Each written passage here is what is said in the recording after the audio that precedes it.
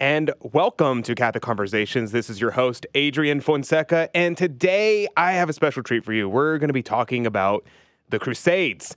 What do you know about the Crusades?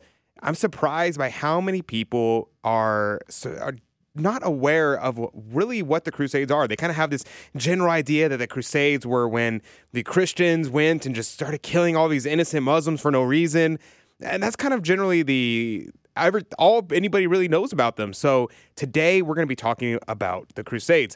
But before we jump in, let me remind you to like, subscribe, hit the bell notification, and comment down below. All those different little things that YouTube tells you to do and to say. Go do those things. I'd be very grateful.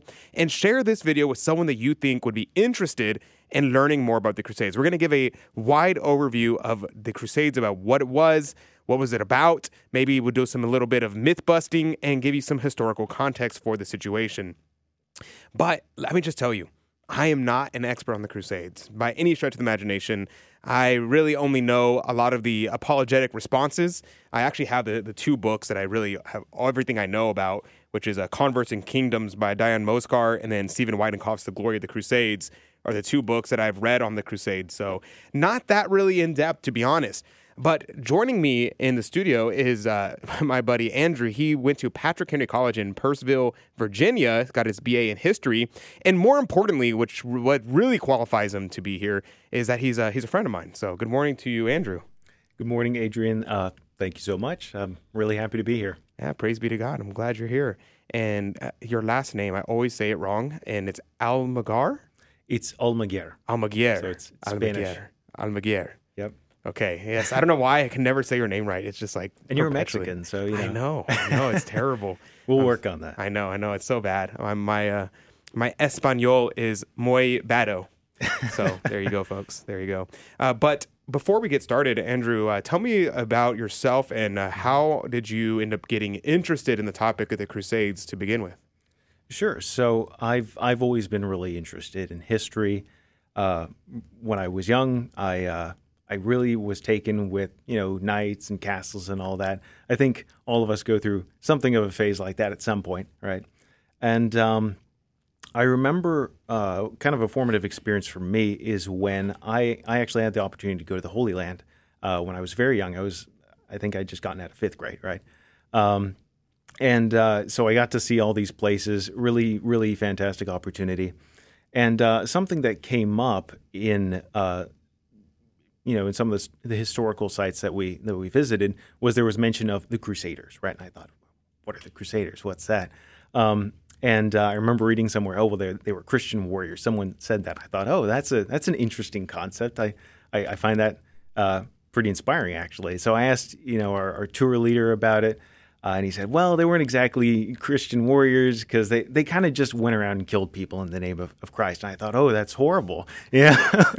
And so for a while, I was very cynical about the whole thing.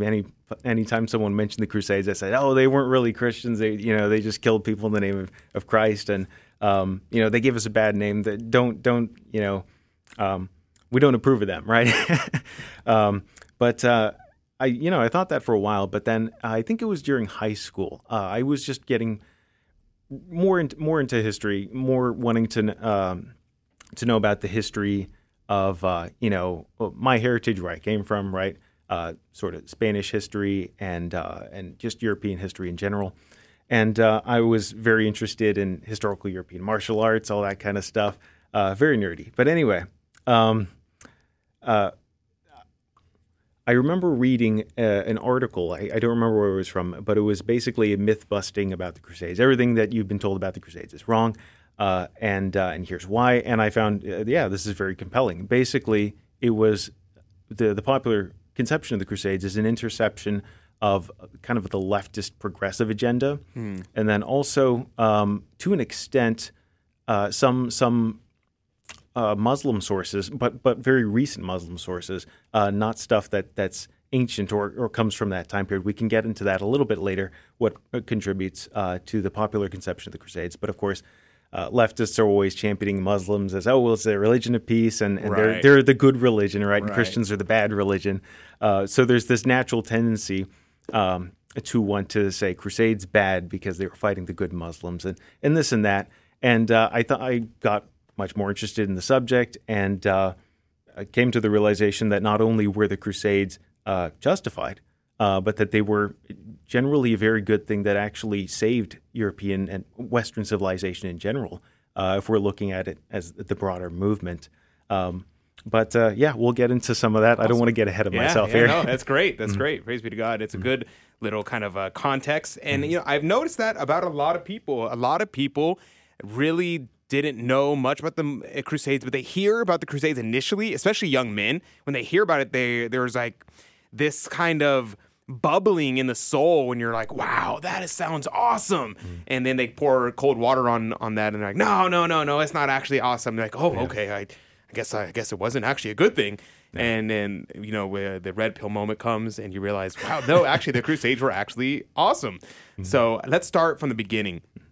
The Crusades, when did they first happen? So first, let's start with what is a crusade? What do we mean when we say crusade? Right. So a crusade can broadly be defined as a military expedition that was sanctioned by the church, usually almost always called by the Pope, and it was actually indulgenced by the church, which means that if you participated, you got usually a plenary indulgence for the purpose of defending and in some cases expanding Christendom.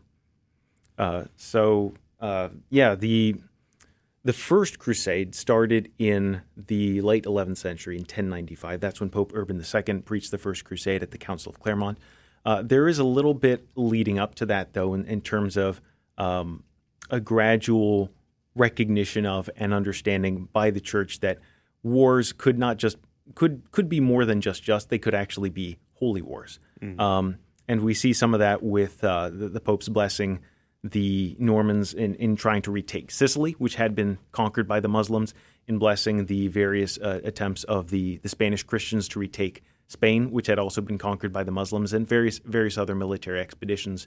But the First Crusade is really the first full-blown crusade in that it fits all the criteria of with which we associate crusades now in history. So is there like a official category that says, okay, this is what makes something a crusade versus not a crusade? Yeah. So, I mean, the main thing is that it is sanctioned by the church, usually called by a pope, and that there is an indulgence. There's an indulgence involved. So if it meets those things, then it is technically a crusade. Yes. Mm-hmm. Okay, cool. And so Blessed Urban II, which I guess at the time, just Urban II, what was the impetus for him calling this crusade, and what kind of was, I don't know if you know the answer to this, what was kind of the reaction of people at the time because I guess it would have been unprecedented at the time. I mean, to an extent, it was unprecedented. It was the first crusade, and it's called that for a reason. But like I said, there was some lead up to this. I guess just a bit of a historical context. I mean, from the beginning, Islam it's always really been a militant religion. It expands through conquest. Muhammad himself was a warlord. He conquered most of the Arabian Peninsula. And then his successors just continued on from there. So by the time of his death, he'd led his armies to conquer the Arabian Peninsula, and this continued until up into the 11th century, which is when the first crusade was called, to the extent that about 2/3 of the Christian world had actually been conquered by armies of Islam. Oh, wow. Yeah. So 2/3? About 2/3. I didn't know that. As far as land goes. Wow. So I mean, this includes Mesopotamia, Syria, Palestine, what we as Christians would call the Holy Land, Egypt, pretty much all of North Africa, all the way into Spain. After they conquered Spain, this was in the 8th century, they actually were invading France. And you may know this. They were stopped by an army of the Franks under Charles Martel. And if you look on a map where Tours is, it's not in the south of France. It's pretty far north, and it's not right on the coast either. It's fairly far inland. So they'd gotten pretty far into France, and they were only stopped at that one battle. So we're really bad in America as Americans of trying to understand where things are in Europe. Whenever we talk about things, we're like, okay, it was happening in Tours, France. We're like, is that next to Paris?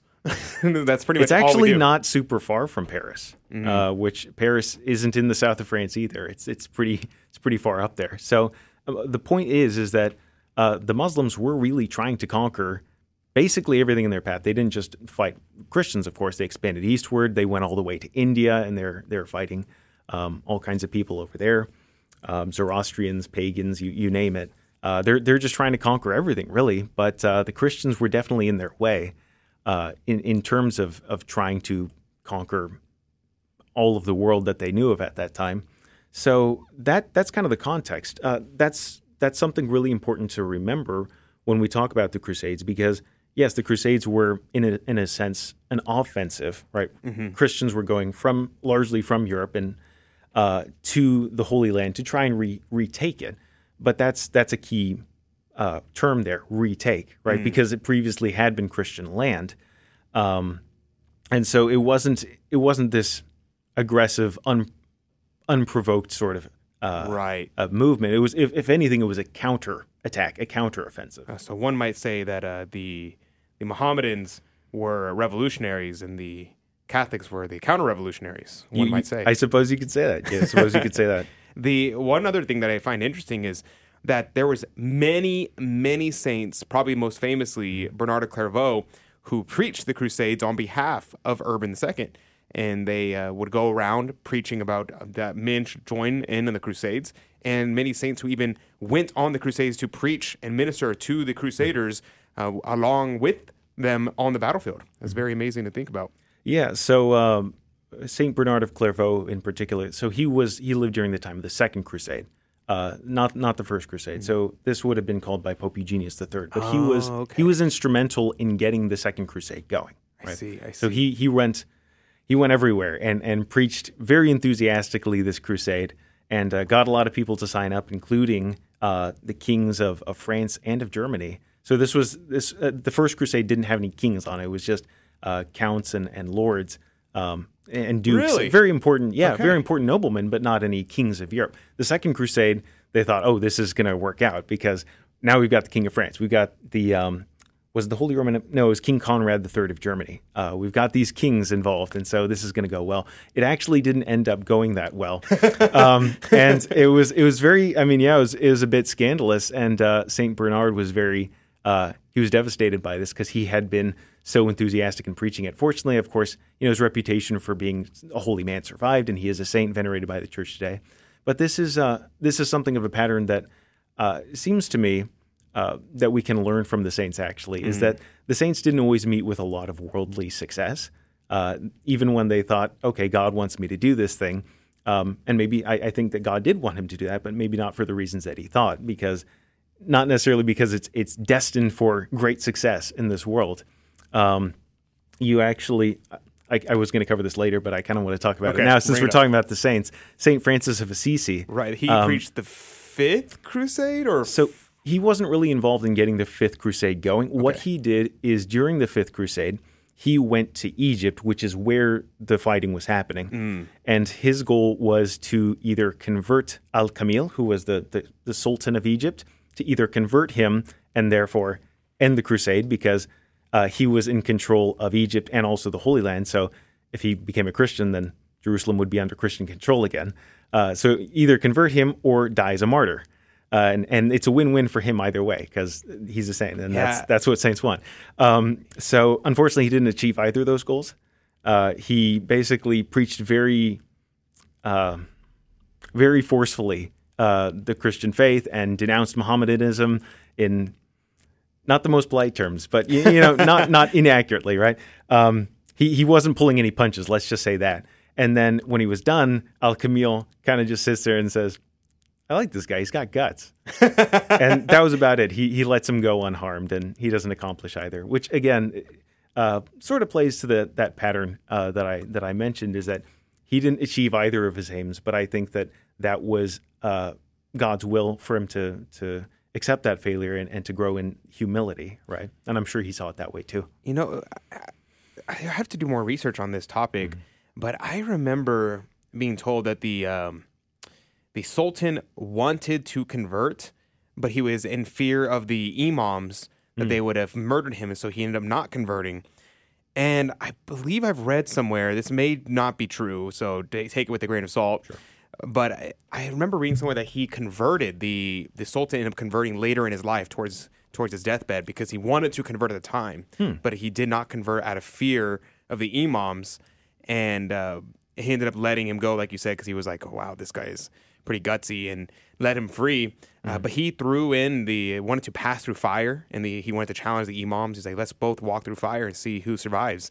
And they were like, I'm pass on that one. Yeah. But it's very interesting. It could be a whole research done into that time period of just Francis and what was going on there. Yeah, I actually hadn't heard that story at all. I'm definitely going to go look into that now because I'm really curious. If you find anything substantial, let me know. Because my problem is I hear a lot of stories, and then I don't even remember like where I've heard them from. Right. And I just like regurgitate them, and I'm like, I don't know if this is true, but I've definitely heard this before. I'm not making it up, but someone might have. Spreading misinformation. Exactly. Spreading misinformation since 1998. Partially false. Fact check, partially true. So there you go. But so let's go back to the beginning and say, okay, we're at the First Crusade. Where did they go? Was it successful? Was it not successful? What was good? What was bad? And give me the overview of the First Crusade. Right. So, like we mentioned earlier, the Crusades happened in the context of Muslims conquering basically the Christian world, and they like I said, they got through Mesopotamia, Syria, the Holy Land, Egypt, North Africa, Spain. They were going to France. They were defeated in the 8th century by Charles Martel, and so they kind of abandoned that project. But by the 11th century, they are fighting the Eastern Roman, also known as the Byzantine Empire in Asia Minor. They're trying to take over Asia Minor, which is the same place as Anatolia, modern-day Turkey, basically. And they inflict a crushing defeat on the armies of Emperor Alexius I Comnenus. And in response to this, he realizes, I can't beat these guys on my own. And in fact, he was fighting a new group of Muslims. They were called the Seljuk Turks. And we don't actually know a ton about these people, but we know that they were nomadic people from the steppes. They were recent converts to Islam, and they were very fierce fighters and very merciless. So they were sweeping through the area, and they were just conquering everything in their way. They defeated the Eastern Romans at the Battle of Manzikert. I believe that was in 1071. And so Emperor Alexius, he throws up his hands and he says, well, I need help, right? And so he calls on the West for help. And keep in mind, this is in the context of the great East-West schism, right? So that's right. So tensions are high between the East and the West. So it really says something that he felt this desperate that he's going to call on the Pope, right, in the West, the Latin Christians who they don't get along very well, to come and help him. And on the Pope's part, he answers this call. And so at a council at Clermont in France in 1095, he gives this rousing speech, and he basically says, we need to go help our Christian brethren in the East because they're being oppressed by these Muslims. And the Seljuk Turks were particularly brutal. I mean, they were actually fighting the other Muslims in Syria and Palestine as well. They were sweeping through and conquering there, and they were committing a lot of atrocities. It was some of the accounts are really horrific of the things that they were doing.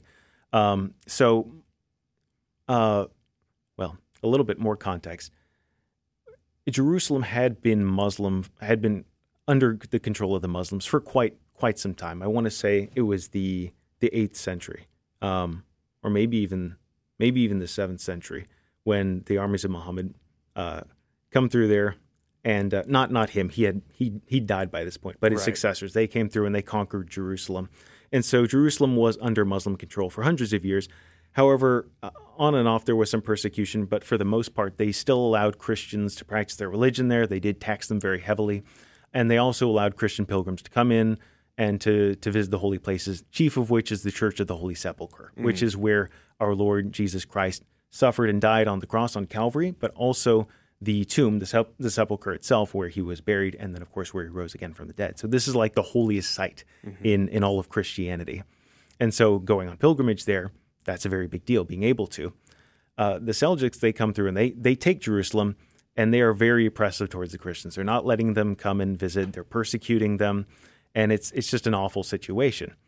And so this particular event, in conjunction with the emperor's call for help, is what prompts Pope Urban II to give this speech at Clermont.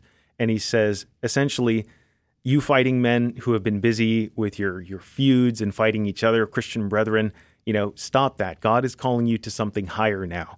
And we need to go help our Christian brethren in the East. And if you do that, this will be a spiritually meritorious act of mercy, a penitential act of mercy. And in fact, I'm going to indulgence this as an added incentive. And the response is overwhelming, right? He scarcely ended his speech when all the fighting men are standing up, the knights and the nobles, and they shout, Deus vult, which is Latin for God wills it, right? So that's where it comes from. That's where it comes from. That's where the meme comes from. That's where the meme comes from. It comes from Urban II, the first memeologist. Yes, exactly. That's accurate. And so in Clermont, before the day is through, they're running out of red cloth because to go on crusade, they didn't have the term crusade at that point. Mm-hmm. That's a later invention. But going on crusade, it was called taking the cross. And what that meant is you had someone you would sew a cross onto your clothes, usually a red cross, as a sign that you were taking a solemn vow to go and fight and try and liberate Jerusalem, the holy places, from the Muslims and help the Christian brethren in the East. So when did the idea of the military orders start showing up? Right. So the military orders are very interesting. Most people have heard of the Knights Templar. Right. They're the most well-known one, very large and very successful until they weren't.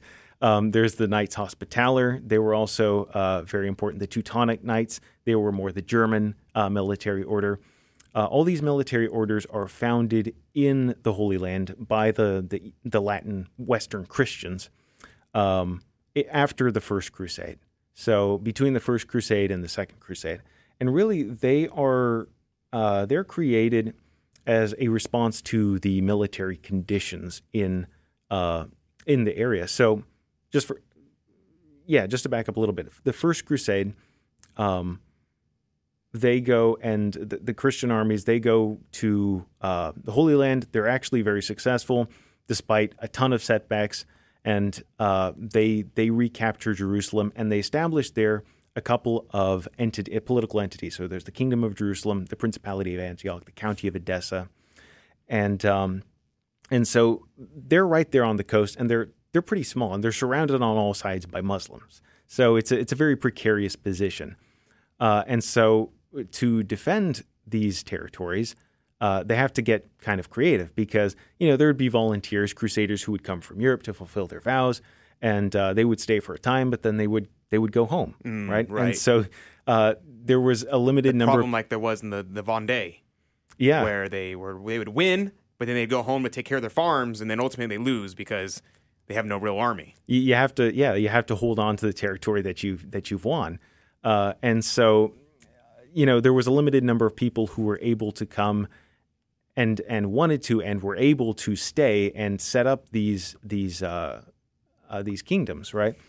And so the military was very small. The armies were always very small. They were always severely outnumbered by the Muslims. And not just that, but also maintaining, it was actually, a big part of it was trying to keep the pilgrimage routes, safe and open for Christians to come visit the holy places. Because we got Jerusalem back, but if you get mugged and murdered on the way, which you were very likely to, given the lawless condition at the time, that's not going to do you a whole lot of good. So some of these orders sprang up basically just to help with that. So the Knights Hospitaller, for example, they ran a hospital. That's where the name comes from. The Hospital of St. John in Jerusalem. And what they did is they ministered to pilgrims who had come there to visit the holy places. And they were just a hospital. And it was a really, really nice hospital, by the way. They really took their vow seriously. It was a religious order. They took vows of poverty, chastity, obedience, all that. And their work of mercy was taking care of these pilgrims. And at some point, they kind of realized, well, wouldn't it be better to just prevent these pilgrims from getting mugged in the first place? And so there was the Knights Templar who had been established by that time, and they were a religious military order. So they were they took the vows of poverty, chastity, obedience like any other religious order, but their work of mercy was basically defending the roads, defending the pilgrims, protecting the realm from the Muslims, and so that's why they wore armor and they had swords and they fought. So they were warrior monks, basically. Technically, they were friars, right? Okay. And so the Hospitallers started doing that as well. And then later on, you have the establishment of a couple of other military orders as well, who are all very similarly modeled. But the idea is that you have knights who have come to the Holy Land, and they want to give their life to this work of the church, right? And so instead of just joining a religious order, as they could, a lot of knights did do that, just normal religious orders, they thought, well, I have a decade and a half minimum of training on how to ride a horse and how to fight and wear armor and be a military man. Why don't I use that in service to the church where there's clearly a need for it? And so that's where these military orders come from. Okay, very good, very good. So let's go over, I know we didn't even finish talking about the First Crusade, but sure. Let's conclude the First Crusade real quick. How did the First Crusade conclude, and let's jump into the Second Crusade. Okay, sure. So the First Crusade, it starts, Council of Clermont is in 1095. It's 1096 before the expedition gets going. It's led by a couple of men, Duke Godfrey of Bouillon, Count Raymond IV of Toulouse, and Prince Bohemond of Toronto. Toronto. So is that where they get the name Toronto, Canada? I'm assuming. Well, it's spelled differently. It's T-A-R-A. So yeah, I don't think so. It's in Italy. Oh, not France. Okay. Right, yeah. Completely different. Yeah, so Bohemond of Toronto is a very interesting character. These are all very interesting characters, but we'll get into that a bit later. But anyway, what they achieve is they march east. They meet up with the emperor. They make an agreement with him, and then they march east. They retake Nicaea, which had been conquered by the Seljuk Turks. They retake Antioch, the city of Antioch, which is like the second largest city in the Mediterranean world at this time. It's very big. The only city bigger than it is Constantinople. So retaking this city was a very big deal because of how large it is. And after they take Antioch, they survive a siege from the Muslims. They break that siege, and then they push on to Jerusalem, and they are successful in capturing Jerusalem. And so that's basically how the First Crusade ends. The Kingdom of Jerusalem is established along with the other the Latin states in the Near East. Okay, very interesting. So the Second Crusade, I believe this is the one that everybody says this is the bad crusade, or is that the third one? Well, I mean, okay, so there are some crusades that are successes, some that are not as successful, some are just kind of failures. This one was one of the ones that just didn't quite go so well. Okay. It wasn't like a catastrophic defeat necessarily. The Fourth Crusade is the one that's really, really controversial. Goes totally off the rails and ends up sacking Constantinople. Okay, so we'll get there. Yeah, we'll get there. We will get to that one because that's something that comes up a lot. All right, then let's talk about the Second Crusade. Sure. Why was it? Why would people say that's unsuccessful? So what was the context there? The First Crusade's over, and the Second Crusade gets called. What's going on? So this one starts in 1147. So about a little less than 50 years after the end of the First Crusade, and it's called by Pope Eugenius III in response to the capture of Edessa by the Turkish emir Imad ad-Din Zengi in the year 1144. So Edessa was a very important city that was part of the Latin states in the east, and it had been conquered once again by the Turks. So this Jerusalem and the rest of the Christian presence in the Near East is in danger, and so he calls this crusade. We got to go help them out if we want this project to survive, basically. And this is the one that is preached very enthusiastically by Saint Bernard of Clairvaux. He gets King Louis VII of France and King Conrad III of Germany. And so this is actually the first crusade that is led by royalty. The first crusade was just dukes and counts and various noblemen, but this is the first one that has kings of Europe actually signing up and leading armies and going. So it seems like this is going to be bound for success because of that. Now, before they get there, Zengi knows that another crusade is coming. So this is very dark. What he does is he slaughters the population of Edessa and destroys the city, razes the walls, razes it to the ground, basically, because he knows it's a very strategic position, and he doesn't want the Crusaders getting their hands on it, retaking it from him. So actually, sorry, that incorrect. It wasn't Zengi; it was his son Nur ad-Din who did that. Okay. To prevent its recapture, and so by the time they get there, Edessa's gone. So they what they do is they say, okay, well, we're just going to help out the Christians who are here. Now, unfortunately, due to some poor leadership, these, not necessarily saying they were bad kings, but they weren't necessarily the best generals, and there wasn't a very good coordination between Louis and Conrad.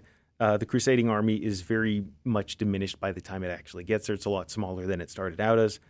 And with Edessa destroyed, what they do is they coordinate with the local Christians, Latin Christians there, in an attempt to capture Damascus in Syria from the Zengid Muslims.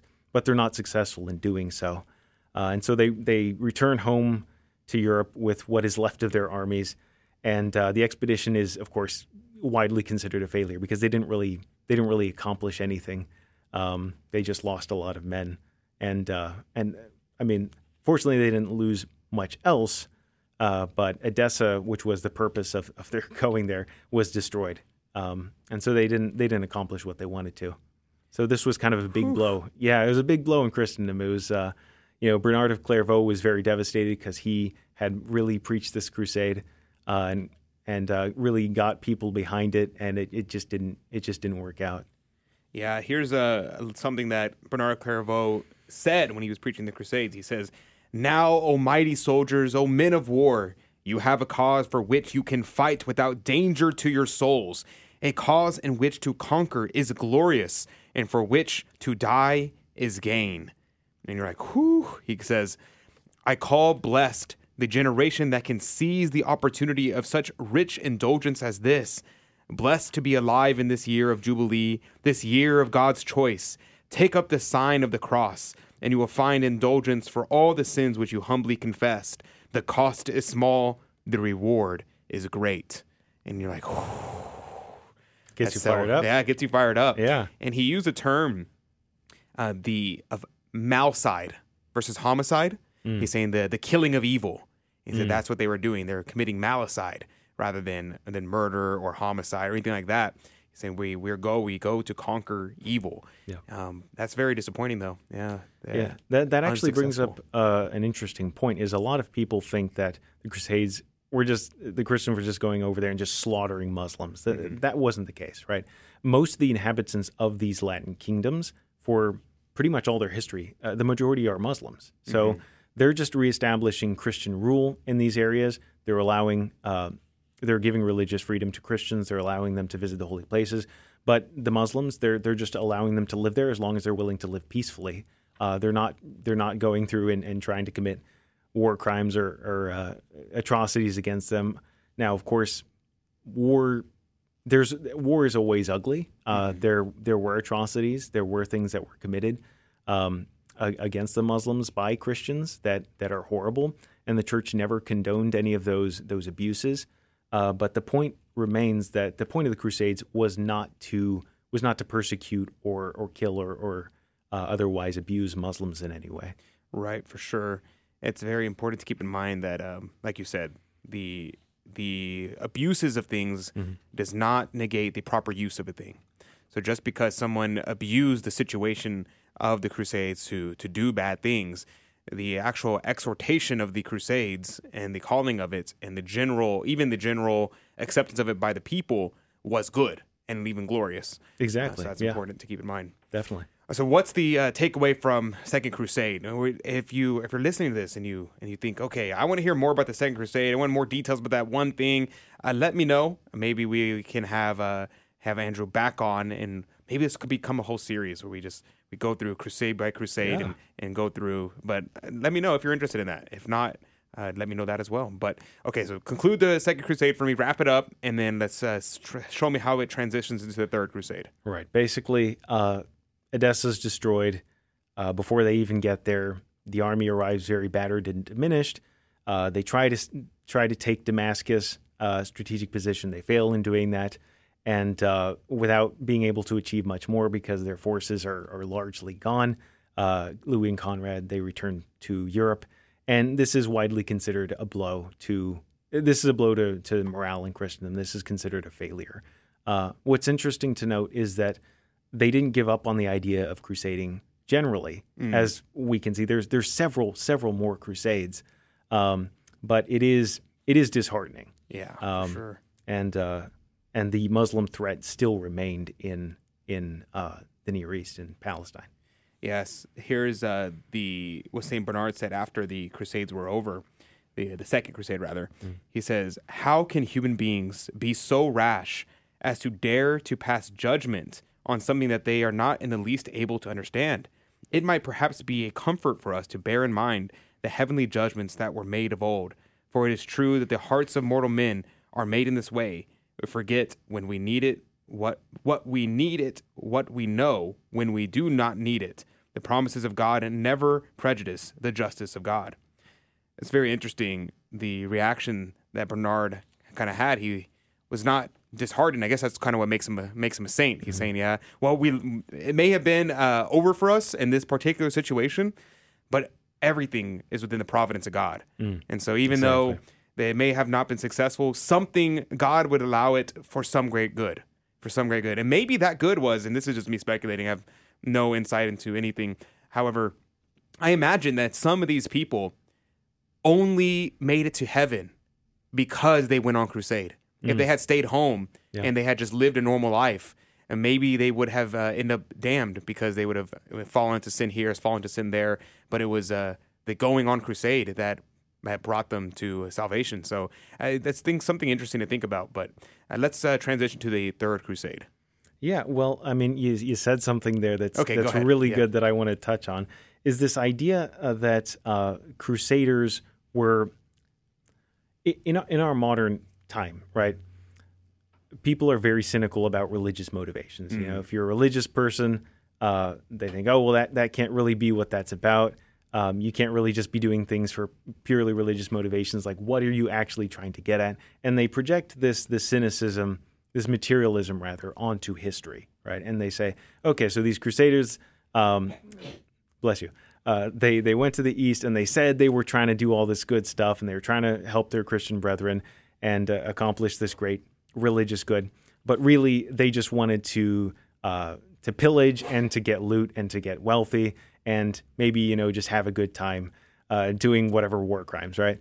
But this really doesn't make any sense because, first of all, it's not the younger sons of Europe who don't have anything. So there's primogeniture, right, which is the law that to prevent the breakup of an inheritance or an estate, it would be the older son who would inherit everything. And the younger sons, they kind of just had to fend for themselves. They might get a little something, but they didn't get the main inheritance. They didn't get the property. So there were limited options for them, right? And so there was this theory for a while that, it was all these younger sons who went on crusade because they wanted to make a name for themselves and get land and wealth this way. The problem is that it wasn't the younger sons who went on crusade. It was the older sons, because only the older sons who had the estates, who had the wealth, could afford to go on crusades, right? This was a prohibitively expensive venture, right? You're going to the other side of the known world, and you're funding yourself and any military men that you have under your command to do the same. You got to provide provisions for them, equipment, and all that, right? And also, you were probably going to get sick and maybe die before you even got there because there's diseases at this time, right? And marching armies, moving any distance, had to contend with that a lot. That's actually what doomed the Seventh Crusade of Louis IX. But we'll get to that later. Is disease very, very big deal? You have to eat, right? And then it's very hot, right? And you're wearing all this armor. It's just not a fun experience, right? And so they really did see this as a penitential act, right? They weren't trying to get wealthy, and the simple And fact, almost nobody did. nobody did. Hardly anybody, some lucky few maybe, made out and they profited in some way. But the vast majority of them, they came home and, they had to like mortgage off properties to raise the funds to go on crusade in the first place, right? And then they knew that they were probably going to, if they made it home at all, if they survived, they were going to come home basically broke, right? So it's the older sons, it's not the younger sons, and they're just, it's very expensive to do, and they're not really getting anything materially out of it, and they're not. Yeah, there's just no reason. The main motivation was it had to be a religious motivation. There's just no other explanation. And there is also, in that quote you mentioned, Bernard of Clairvaux is talking about indulgence, right? I want to discuss that a little bit more because the main reason you wanted to go on crusade is, one, because it's a good thing, right? And you have those noble intentions, which I think are real. I'm not that much of a cynic. But then there's also a plenary indulgence involved. And for those of you who don't know what an indulgence is, some people will say, oh, well, it's a get out of hell free card. Well, that's not what it is at all. What it is a get out of purgatory free with some conditions attached card. Right. Or maybe just get some time off of purgatory. And the idea of an indulgence is that it's remitting the temporal punishment due to sins that have already been absolved, already been forgiven. And that's brought up by St. Bernard. He says that, he mentions that sins that have already been absolved in confession, right? So you have to be in a state of grace, right? You can't be in a mortal sin to earn the indulgence for that to be of any spiritual profit to you. And if you're going on crusade and you're committing mortal sins, you're doing rape and pillage and all this awful stuff, those are mortal sins. This indulgence isn't going to do you any good. No. So the main reason you want to go on crusade is going to be completely invalidated. Yeah, it's going to be completely invalidated if you do any of the things that people just casually assert today from the safe distance of 1,000 or several centuries. They think that was their main motivation. It couldn't have been. It doesn't make any sense. Eugenius III, he said, in regards to this papal indulgence, right? He says, by the authority of omnipotent God and that of blessed Peter, the prince of the apostles, conceded to us by God, we grant remission of all of and absolution from sins in such a way that whosoever devoutly begins and completes so holy a journey or dies on it will obtain absolution from all his sins. And here's the catch, of which he has made confession with a contrite and humble heart. Mm-hmm. And so it's very important that it was never understood that an indulgence like this or going on crusade, it wasn't like the Muslim understanding of it, where it's like you die and therefore you go straight to what their version of heaven is. And for the Catholics, it was you must go to confession with a contrite heart, and then if you fulfill the dictates of the indulgence, then you receive the remission of your temporal punishment due to sin. And that's the important point to note. And it was very, very clear. No one, people like to say about, I guess Martin Luther was hundreds of years later, but people like to say, they were selling the indulgences and the people thought that their family was burning in purgatory and you had to pay some money to get them out. And that was never the thought. The popes all were incredibly clear about what an indulgence was and how to receive one. But let's go to the Third Crusade. Yeah. Well. Okay. Okay. One more thing. We'll get there. One more just thing. Because this is so relevant. This is a quote from Pope Urban II. He's giving the speech that launches the First Crusade. Right. So this is before anybody's gone on crusade, and this is what he says: whoever wishes to save his soul should not hesitate humbly to take up the way of the Lord, and if he lacks sufficient money, divine mercy will give him enough. Brethren, we ought to endure much suffering for the name of Christ: misery, poverty, nakedness, persecution, want, illness, hunger, thirst, and other ills of this kind. Just as the Lord saith to his disciples, ye must suffer much in my name, and be not ashamed to confess me before the faces of men. Verily I will give you mouth and wisdom. And finally, great is your reward in heaven. Mm. So what he's holding out to them here is purely spiritual reward, purely reward in the next life. He tells them straight up, this is going to suck. You're not going to derive any material worldly benefits from doing this, but it's the right thing to do. Yeah. And that's why they did it, quite simply. So true, King. Very based. Well, anyway, so we continue. The Third Crusade. Okay, so this is in 1189. So this is only a few decades later. This is called by Pope Gregory VIII, and this is in response to something much more serious. This is in response to the fall of Jerusalem itself, to Acre, Jaffa, and in fact the rest of the Latin East has fallen except for the one coastal city of Tyre, to the conquests of the Ayyubid Sultan Saladin. Now, people know the name Saladin, Salah al-Din. He's very famous figure, and he was a great commander. He united Syria and Egypt under one sultanate. He was the sultan of both. So he kind of sandwiched the Crusader kingdoms in Palestine. He owns the territory to the north and to the south, and he draws forces, armies from both of those places, and he just swoops in and just is crushing them, right? He pushes them all the way to the coast. Tyre is all that's left. So this is a really serious situation. They've lost Jerusalem itself. And so this is the context of the Third Crusade. So this one is led principally by King Richard I, also known as the Lionheart, King of England, and also King Philip II of France. So Richard, he takes his ships, he goes, he's going to the Holy Land, but he's shipwrecked on Cyprus, the island of Cyprus, which is controlled by Isaac Comnenus, who is actually an ally of Saladin. So this guy is not the emperor, the Eastern Roman Emperor, but he claims to be the Eastern Roman Emperor, but he only controls Cyprus. So there's a bit of a civil dispute going on about who's the emperor, but he controls Cyprus, and he's allied with Saladin. So Richard crashes, he shipwrecks in enemy territory, and of course Isaac goes to pillage the ships, but Richard fights them all off and conquers the entire island. So that goes to show you just how great of a military commander Richard is. This guy's a legend for a reason, and he goes on to achieve a lot of other things. But right off the bat, he takes Cyprus, and Cyprus remains firmly under Christian or Eastern Western Christian control for centuries. And this is actually what keeps the Holy Land from falling to the Muslims for as long as they do, because Cyprus is right there. They can supply all the coastal cities with supplies, with reinforcements.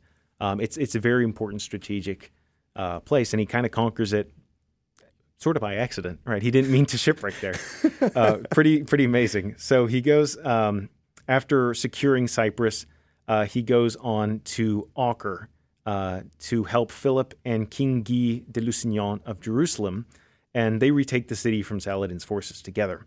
At this point, Philip says, I have fulfilled my vow, and he goes home, but he does leave the bulk of his army with Richard, under Richard's command. So Richard is now the guy who's in charge, and he makes the most of it. He retakes the city of Jaffa, the coastal city of Jaffa. He reestablishes Christian control of the surrounding regions and along the coast. And every time he meets Saladin, he defeats him in battle. So, oh, wow. Yeah, it's pretty amazing. Like, Saladin is widely respected as being very honorable, but also being a very competent military commander. Mm. And a lot of the legends attributed to him are actually from Christian chroniclers who had a lot of good things to say about him. But he isn't as good as Richard. Richard is just a military genius, basically, and he's also an incredible fighter himself. There are instances where he fights his way out of situations where, I mean, any lesser man would have been overwhelmed and killed for sure. But he's a lion, right? So that's why they call him that. Jaffa, that is that present day where we have Tel Aviv? I'm not sure. Okay, I'm trying to find it on a map right now, and I'm trying to see. I think this is it. I want to say this is it, where we have present day Tel Aviv. It's like right next door to it, but I'm not 100% certain. But there you go. Let's see. The Lionheart, though, yeah, he was amazing, and like you said, the stories that go with it are almost unbelievable, because he goes in and he fights off people. It's like whenever I read the stories of King St. Ferdinand, where he and just like 4 other men fought off like dozens of soldiers on their own. Yeah. Amazing. Yeah. Okay. It is. I looked it up. It is the same. It's located in a section of what is now Tel Aviv. Okay. So, yeah. So the Third Crusade, technically, we still haven't really, because he hasn't really got to his destination yet, right? So, I mean, what he's doing, and that brings me to the next point, is he defeats Saladin several times. But what he realizes from a strategic perspective is that he has the ability to hold anything on the coast because he's got Cyprus, and all these coastal cities can be resupplied from the sea. They can't really be besieged very easily by Saladin. But he knows that if he goes inland, he's going to have trouble holding on to, not necessarily capturing territory, but holding on to it. And he's actually advised this by the Knights Templar and the Knights Hospitaller, who are there in the region, and they are basically his military advisors. And for his part, he's very wise. He listens to them. He knows that they know the lay of the land. They know how things work around here. And so he makes the very difficult decision to not march on Jerusalem, even though that's what he wants to do. That's what's expected of him back in Europe, but he knows that it would just cost lives and resources that would be better spent protecting and helping those Christian territories that he knows he can hold on to on the coast. So instead what he does is he negotiates Christian access to Jerusalem so they can go on pilgrimage there as part of the Treaty of Ramla with Saladin. And then, so basically, that's where it concludes. Despite Jerusalem remaining in Muslim hands, the crusade does secure the existence of the Latin kingdoms in the Holy Land, and it's rightly considered a pretty good success overall. Okay, praise be to God. So that happens. Now, how do we get from there to the Fourth Crusade? And this is the one where everybody starts freaking out about, and allegedly the Easterners are still upset with us. The Eastern Orthodox day. are still upset with the Roman Catholic Church to this day about this. So, like, dude, it was not even I wasn't even me, nor my grandparents, nor my great grandparents, nor my great great grandparents. Yeah. But there you go. So, what was the Fourth Crusade? How did it start? And then we'll get to the controversy in a second. But let's start with what was the actual goal of the Fourth Crusade? Right. So the Third Crusade concludes in the year 1192. The Fourth Crusade is called in 1202. So this is 10 years later. It's called by Pope Innocent III, and the goal is to retake Jerusalem, right? Because as successful as the Third Crusade was, they didn't get Jerusalem back, and that's what they want. And so this is led by Count Louis I of Blois, Count Baldwin IX of Flanders, and Boniface of Montferrat. And what they do is they adopt King Richard I's of his proposed strategy of securing a way to Jerusalem by taking Egypt first, because they realize that the Muslim sultans, if they control Egypt, they're able to project power into the Palestine region. So as long as they control Egypt, you're never going to secure Jerusalem. They can just send an army and take it back very easily. So their idea is, okay, we secure Egypt, we take control of Egypt, and once we do that, then we can take Jerusalem as just it's a matter of time before we are able to take it back. So that's the plan, right? So it gets really complicated, but I'll try to keep it very concise here. What they do is they contract the leader of Venice, Doge Enrico Dandolo, to provide them a fleet of ships so they can transport the army to Egypt. Okay. And so the Doge sees, wow, this is a really big order. We got to fill this, and this is going to be really good for our city, really good for our economy. So he basically has everyone stop all their other work. The economy grinds to a halt, and he says, build these ships, right? So it's a big deal. It's a big deal. So they build this whole fleet, right? And they complete it, and they're ready to go. But the issue is that none of these leaders of the crusade are royalty. They're not kings. So they're lesser nobility, and they still have armies of their own. They still have military power. But a lot of the volunteers who sign up for the crusade, who aren't necessarily their direct vassals, they don't think that they're beholden to them to like depart from Venice. So they're like, oh, well, we can go to Egypt our own way. We're not obligated to meet up in Venice and depart from there. So a lot of crusaders go a different route. And so what this results in is the army gets to Venice, and it's about a third of the size as was expected. And they were all going to pitch in to pay for this thing. So they can't pay for it. So this is a really bad situation, because the Doge, I mean, the Venetians do need to be paid for this, because their economy may not recover. It'll take decades for them to recover. And out of justice as well. Yeah, out of justice. Like they made a valid contract and everything. So it's not just them being greedy or selfish or anything. Like they do need the money, but they genuinely can't pay them back. So they're trying to figure out what to do.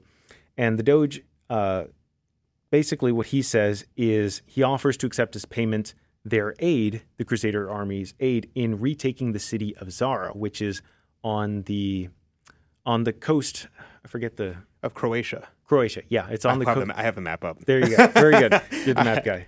Excellent. So he's a city on the coast of Croatia, which was kind of under Venetian control before, but they revolted and threw off Venetian rule, and so they say, hey, if you help us reconquer Zara, we'll consider that as payment for the fleet.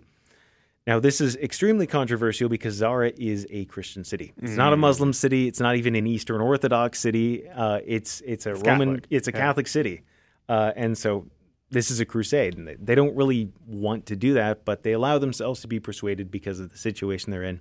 And so they go and they actually do that. They siege the city for a week. It falls pretty quickly. They give it back to the Venetians. And there's a lot of dissension in the ranks because it's, like I said, it's very controversial. It's seen as something of a violation of the Crusader vows. They said we should be going and fighting the Muslims. Why are we fighting other Christians? A lot of the Crusaders do abandon the crusade and they go to Egypt their own way. But nonetheless, the main force does continue to Zara and take it back. And when Pope Innocent hears about this, he immediately excommunicates the entire army. And fearing the impact on morale that this is going to have, this fact is actually hidden by the commanders from the rest of the army, because they know that if the rest of the men, if they find out they're excommunicated because they participated in this, the thing is going to fall apart. They're not going to want to continue. They're just going to go home or go to Egypt on their own somehow. So they kind of hide this fact, and they send envoys to the Pope insisting on their repentance. They ask for forgiveness, and he's persuaded to forgive them. And he sort of considers them to have been coerced by the Venetians, so he kind of blames the Venetians more than he blames them. So he lifts the excommunication on all the non-Venetians in the army. But he insists that they don't make any further delay. They need to go to Jerusalem and continue their crusade. Now, they're wintering at Zara because at this time armies can't really move around and travel very safely during the winter, so this is expected. They're wintering at Zara. The Crusaders receive emissaries from Alexius Angelos, who is the son of the deposed Eastern Emperor Isaac II Angelos. And so he offers them a deal. He says, in exchange for your assistance in restoring me to the throne of Constantinople, which is really mine by right, I'm going to join the crusade myself, and I'm going to provide imperial troops as well as all this money, all this financial support for the campaign. So this is a tempting offer, right? But we would have to go, the crusade, it would have to be diverted again, another detour, and fight more Christians, right? Probably. They're Eastern Christians, but they're still Christians, right? Right. And this is the 1200s, so this is when the beginning of the schism becomes more obvious, because the schism has been happening for a couple hundred years at this point. Yeah. But now this is like kind of where we're coming to a head, where there's more and more debate. The 1200s and the mid 1200s is whenever the council happens, and St. Thomas is going to the council to debate with the Eastern Orthodox. So we're seeing these things starting to come to a head. So on top of the military issues and all these other things, there's doctrinal and dogmatic issues on top of the political issues that are happening. So that's just some historical tidbits about that. But it's just stoking the fire at this point, right? So they don't want to do it, but it's just too tempting of an offer. They know that, they have no money. They've spent all the money they had to try and pay the Venetians back, and they still have a much smaller army than they wanted. Mm-hmm. So they say, we'll get imperial troops, we'll get financial backing for this crusade. Maybe it'll actually work if we do this. So there's debate about it. Simon of Montfort, one of the leaders, he says hard no. He leaves with his men. But the rest of the leaders, you may not know. Mm-hmm. I don't know if you know the answer to this. Is that the Simon de Montfort, the one who fights along with Saint Dominic? So this Simon de Montfort is the same one who is heavily involved in the Albigensian Crusade. Oh, so it is. Very cool. Yeah, Very yeah. cool. Okay, we won't go on that tangent. Maybe we will for a little bit later. But I love the Albigensian Crusade, and Saint Dominic is intimately involved. And I found this out recently. I was reading the history of the Third Order of the Dominicans. The first Third Order of Dominicans were a knightly order that was created to protect the Dominican friars as they were preaching to the Albigensians. I didn't know that. And it was only later they became the Third Order of Penance, and it was like one generation after Saint Dominic, they became the Third Order of Penance, and they just did offered sufferings and things like that for the Dominicans. But when they first were founded, they were a military order to protect the Dominicans going out into to fight against the Albigensians. I did not know that. That's really interesting. But anyway, same guy. Very cool. Okay. So yeah, that's part of why he is chosen to play such a pivotal role in the Albigensian Crusade, is because he has this reputation for piety, because he said, no, I'm not going to do that. And he left when everybody else said, yeah, let's go along with it. So the rest of them, they sign this agreement. Let's see, Louis, Baldwin, and Boniface, they accept Alexius's offer, and they depart for Constantinople. So once they do this, Pope Innocent, when he finds out, he sends a letter. He forbids them to go. But again, this message is hidden from the rank and file. They don't know, because they know that it's going to affect morale. So they get to Constantinople. Boniface and Enrico, what they do is Enrico Dendola, the Doge, so he comes along as well. They get on a boat, and they sail up the I guess it's the isthmus, the port, right, opening to the city. Okay. And they have Alexius on the ship, and they display him. They say, hey, here's your guy, right? They display him to the citizens on the walls and proclaim their good intentions, but they're actually met with curses and insults, and they throw things at them, and some of them even shoot arrows. So they're realizing that Alexius, who said, oh, I'm the rightful emperor, they love me, there's just these bad guys who drove me out, but we just need to deal with them. The citizens love me. That's not true. Nobody likes this guy. But but at this point, they're too committed, and so they go ahead with it anyway. They assault the city. They actually capture the city right off the bat. I mean, it doesn't take them very long to take the city. Alexius is crowned emperor, but without popular support or full control of the city, he isn't able to deliver on his promises, and the crusading army, remains camped outside of the walls of Constantinople. And then after that, a Greek nobleman named, I'm going to butcher this, Mortzouphlos. He organizes an anti-Latin faction in the city, and he assassinates Alexius and has himself crowned emperor. Oh, yikes. So then it's an anti-Latin faction. That's how he rose to power. So, of course, what does he do to the crusading army? He just shuts the city gates in their face and tells them to leave, and he refuses basically to uphold any of the terms of the agreement they had with Alexius. And so they're pretty ticked off by this point, and so they don't feel like they have any other option. They besiege the city. They take it within just a few days. They seize and execute Mortzouphlos, and then the leaders, they basically just allow their troops to go on a rampage. They ransack the city for days on end. It's very brutal. It's atrocious. It shocks the Christian world. It's not a good episode in the history of the Crusades. But to be clear, this was not a crusade at the time that this happened, because the expedition had been excommunicated twice at this point. And they were forbidden from even going to Constantinople at all, let alone actually taking the city and sacking it. So obviously this sends shockwaves through Christendom. Pope Innocent issues a bull of excommunication, again against the participants. Again. Imagine getting excommunicated that many times. Yeah. It creates a great scandal throughout Christendom, and it dramatically worsens the relationships between the East and the West. And it doesn't, of course, reach its destination, never gets to Egypt. It's basically a catastrophic failure. There's nothing really good that happened from this. Yeah, that's probably the biggest one that's everybody points to. That's the big oof. Yeah, that's the big right oof. There. And that's the one that the Easterners are still upset about to this day, which I'm like, Look, dude, we've apologized for it already. We've done everything we could. It's been 1,000 years. Can we move on? It's literally been almost 1,000 years. It's been 900 years almost. Yeah. Well, what's something to consider as well is that not that long before, I don't recall exactly what year, but not that long before, there was a massacre of all the Latin Christians in the city in Constantinople. Right. So I don't know if they've publicly apologized to us for that. Almost certainly not. I don't know, but I'm not still holding on to that. I know it's those people who lived at that time who did that thing, and that wasn't all Eastern Orthodox people. But I don't think we need to get into that really. But that's part of the context, They were. So what happened to the members who actually did end up going to the Holy Land during this time, the actual Fourth Crusade?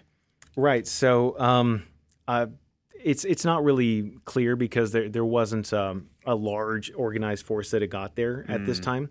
What most likely happened was they kind of just trickled in and then just helped out the Latin kingdoms. Because there were, all throughout this period, there are volunteers. There's crusaders showing up, in trickles, just kind of on their own. And what they do is they generally work with the local Latin Christians there, and they help them out on, recapturing, a village here or there, or, fending off a raid or doing something, fulfilling their vow in some way before they go home.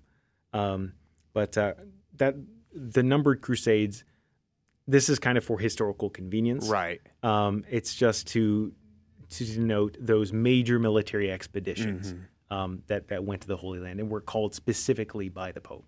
Right. So there was no this is when the Fourth Crusade ended and the fifth one began. More, it's we kind of set these dates up to try to give a general siloing of situations, but really there was an ongoing crusade constantly during this time period. That's a good way of looking at it. The Fourth Crusade did pretty much end in 1204 with the sacking of Constantinople. Mm-hmm. The Fifth Crusade was just a few years later. It was in 1213, so 9 years later.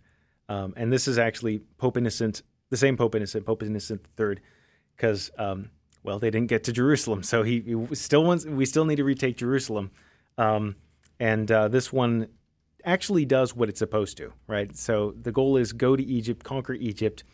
Pope Innocent is disillusioned with the way the last crusade went. So he changes a lot of the way that it's done, and he basically wants to put it under church hierarchical control as much as possible. So he sends his papal legate, Cardinal Pelagius of Albano, to be the point man and to basically command and lead the crusade. So anyone on the crusade nominally answers to him, basically. This is actually led by a very strong coalition of European and Latin East rulers. There's King Andrew II of Hungary, Duke Leopold VI of Austria, Holy Roman Emperor Frederick II, although he doesn't actually make it in time. He joins the crusade, but he doesn't get there before the fighting is over. Oof. Rough. So that's important actually for the Sixth Crusade. So that's why I mention it. Oliver of Paderborn, Count William I of Holland, John of Brienne, and Bohemond IV of Antioch. So they get the coalition together. They make some gains from Sultan al-Adil, who is the brother of Saladin, who Saladin had died by this point. They make some gains in Palestine, but then they direct their efforts towards taking control of Egypt. Their first target is the port city of Damietta, which is at the mouth of the Nile, and they take that successfully, but they're unable to move from there to Cairo and take Cairo, which was their goal. Half the crusading force was almost annihilated, actually, because they got cut off when they were going up the Nile, and it was almost destroyed because, they were cut off and surrounded. But Al-Kamil, who was the son of Al-Adil, he was the Sultan of Egypt at this time. He decides, no, we're not going to move in and just slaughter this army. He very wisely negotiates their withdrawal from Egypt in exchange for their lives, right? So if he had went ahead and destroyed this army, the Crusaders still have Damietta, and this slaughter probably would have galvanized the crusade, actually, instead of destroying it, right? They would have Damietta would have been a gathering point for more crusaders, and then they could march in force up the Nile, recover from the mistakes they made, and actually probably have taken Cairo. But he's pretty smart. So he says, okay, I'll let you go, but you have to withdraw from Damietta. You have to leave Egypt. And so they don't want to die, obviously. So they agree to that. And that's basically how it ends. They don't secure Egypt or Jerusalem. They make some gains in Palestine, but the crusade is widely considered a failure, though it's not a severe defeat. So this is, you said 1213 to 1221. 1213 to 1221. So this goes from the to the end of Innocent III's life then. Let's see. I believe so, because I think Pope Honorius, I want to say. I don't have that written down, but I think he takes point. Yeah, Pope Innocent does die during this time. The reason why I know that is because in 1216, the Dominican order went to Innocent III to become an official order, and he dies before he gives approval, but then never promulgates it. And so it was his successor, Honorius, who ends up approving of the Dominican order. And so does that mean this is when the Albigensian Crusade also started as well? Yeah, so the Albigensian Crusade, it's very close to this time. I know that. Let me see. It's 1209 is when it starts. Okay. And it goes for about 20 years to 1229. Yeah. And this crusade is this the first one that's not in the Middle East? Yeah, this is the first one that is not that is not at least, well, the Fourth Crusade doesn't get there. Right. But right. the fifth, this is the first one that gets to. That's officially against. That officially happens against Muslims. Right. Well, no, I mean the Egyptians were Muslim. The Albigensians were Muslim? No, not the Albigensians. Yeah, that's what I'm saying. No, the Albigensian Crusade, was this the first one? Oh, you're talking about that one. Okay. Yeah. Yeah, so the Albigensian Crusade, no, because there was the Reconquista, which had already started. Oh, okay. And then I think the northern, also known as the Baltic Crusades, had started. Yeah, those started back in like 1147. Okay. So there's crusading going on in other parts of the world. It's not just the Holy Land, the Middle East. But the Albigensian Crusade is the first crusade that happens internally in Christendom. Right. Okay. So the other crusades are against external threats, usually Muslims. The northern crusades are against pagans that are in the Baltic region. But the Albigensian Crusade is really the first one where this is in Christendom itself, and we're fighting actually other Christians alongside these Albigensian heretics. That's actually part of why this was considered a big deal, is that I think, was it Pope Honorius? Let me see. I think it was, or it was Pope Innocent III, actually. He was the one who called the Albigensian Crusade. Right. And a part of his rationale was saying, we're not doing well in the Crusades in Spain and in the Holy Land because we have this sickness in the body of Christ. We have to deal with the sickness internally first if we want to be successful in fighting the body, to be healthy and strong to fight off the external threat. So previous attempts to eradicate Catharism in Languedoc, southern France, weren't going so well. So he calls in the big guns. He calls a crusade. And what's ironic is that ultimately it proved successful, but then the Holy Land is lost after that, right? So it didn't quite work out the way he was hoping. Well, the Albigensian heresy, whenever it came up, and this was the time period whenever the Holy Rosary was given to Saint Dominic. Right. And this is also when Saint Dominic goes out he goes out with the bishop. I'm forgetting the bishop's name. I should know this. The bishop and took that Saint Dominic, who is the canon of Osmo, and was like, okay, Bishop Diego, that's his name, Bishop Diego. He takes him and they go out on a papal mission because the preaching to the Albigensians had been failing miserably for years and years. And they went to say, okay, let's try a different method. And it was by the poverty and asceticism of Saint Dominic that they were able to actually start converting people.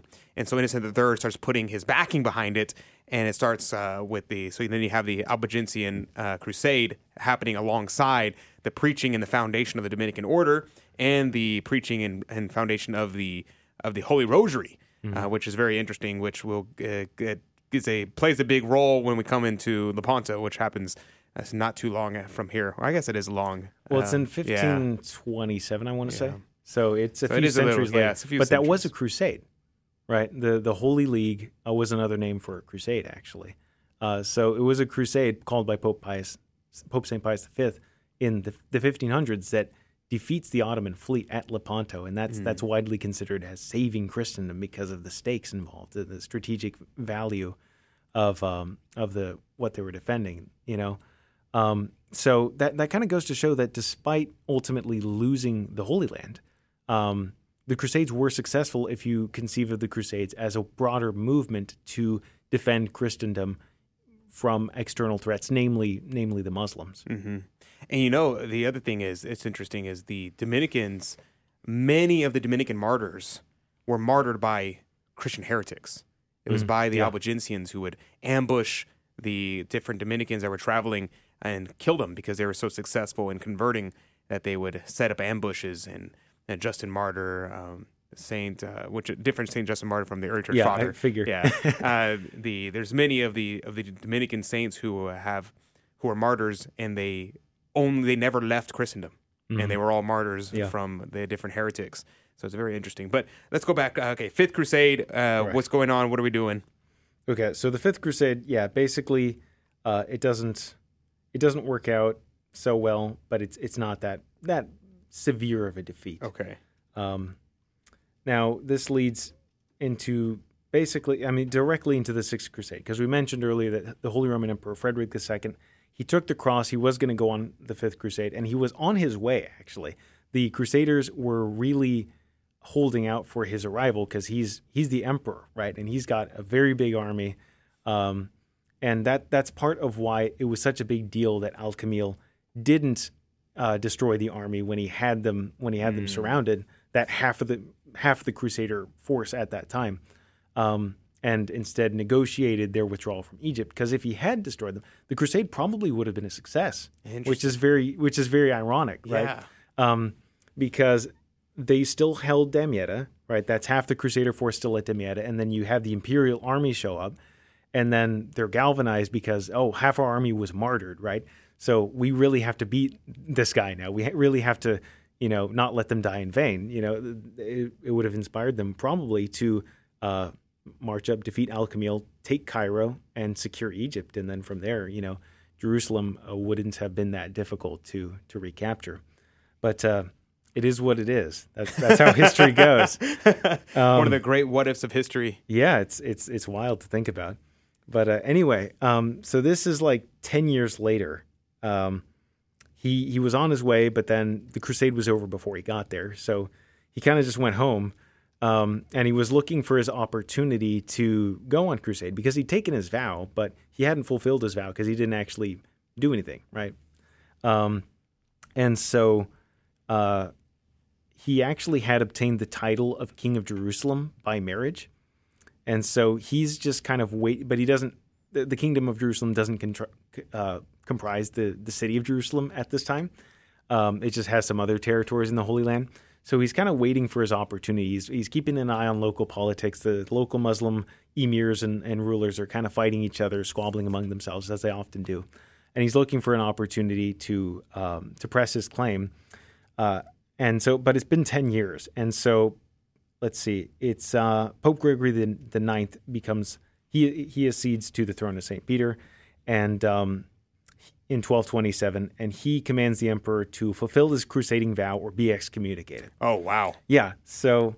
oh, wow. Imagine being told, you're going to have to go to war or you're going to be excommunicated. Mm-hmm. Oh, man. That's pretty rough.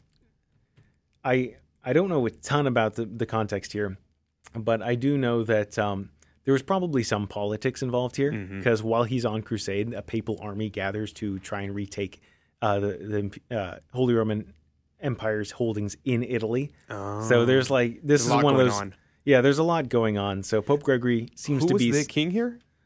This is Frederick II. This is Frederick II. He's the Holy Roman Emperor. Yeah. So there's tensions there. So it seems like there's some political motivations here, but it's hard to say for sure. But he takes it seriously, but unfortunately he gets he comes down with an illness and he can't depart that year. So he gets excommunicated. Oh, Yeah, Gregory doesn't accept any excuse here. He's just like, nope, I told you to go and you didn't go. So you're excommunicated. Oh, man. So, but what he does is he publicly vows, next year, whether I'm excommunicated or not, I'm going on crusade. I'm going to the Holy Land. So he gets his army together and he goes. He arrives in the Holy Land. He gets a mixed reception because he's excommunicated. Some people rally to him, mostly the Germans who live there. They say, this is our guy, so we're going to help him. A lot of other folks are very hesitant about helping him out because he's excommunicated. They're not supposed to associate with him. But he does, let's see. He's able to, he has enough military power that he poses a serious threat to Al-Kamil. And so Al-Kamil he's tied up in his own conflicts. He's fighting other Muslims, right? So he's like besieging Damascus, and he isn't able to be everywhere at once. So he's, What year are we in now?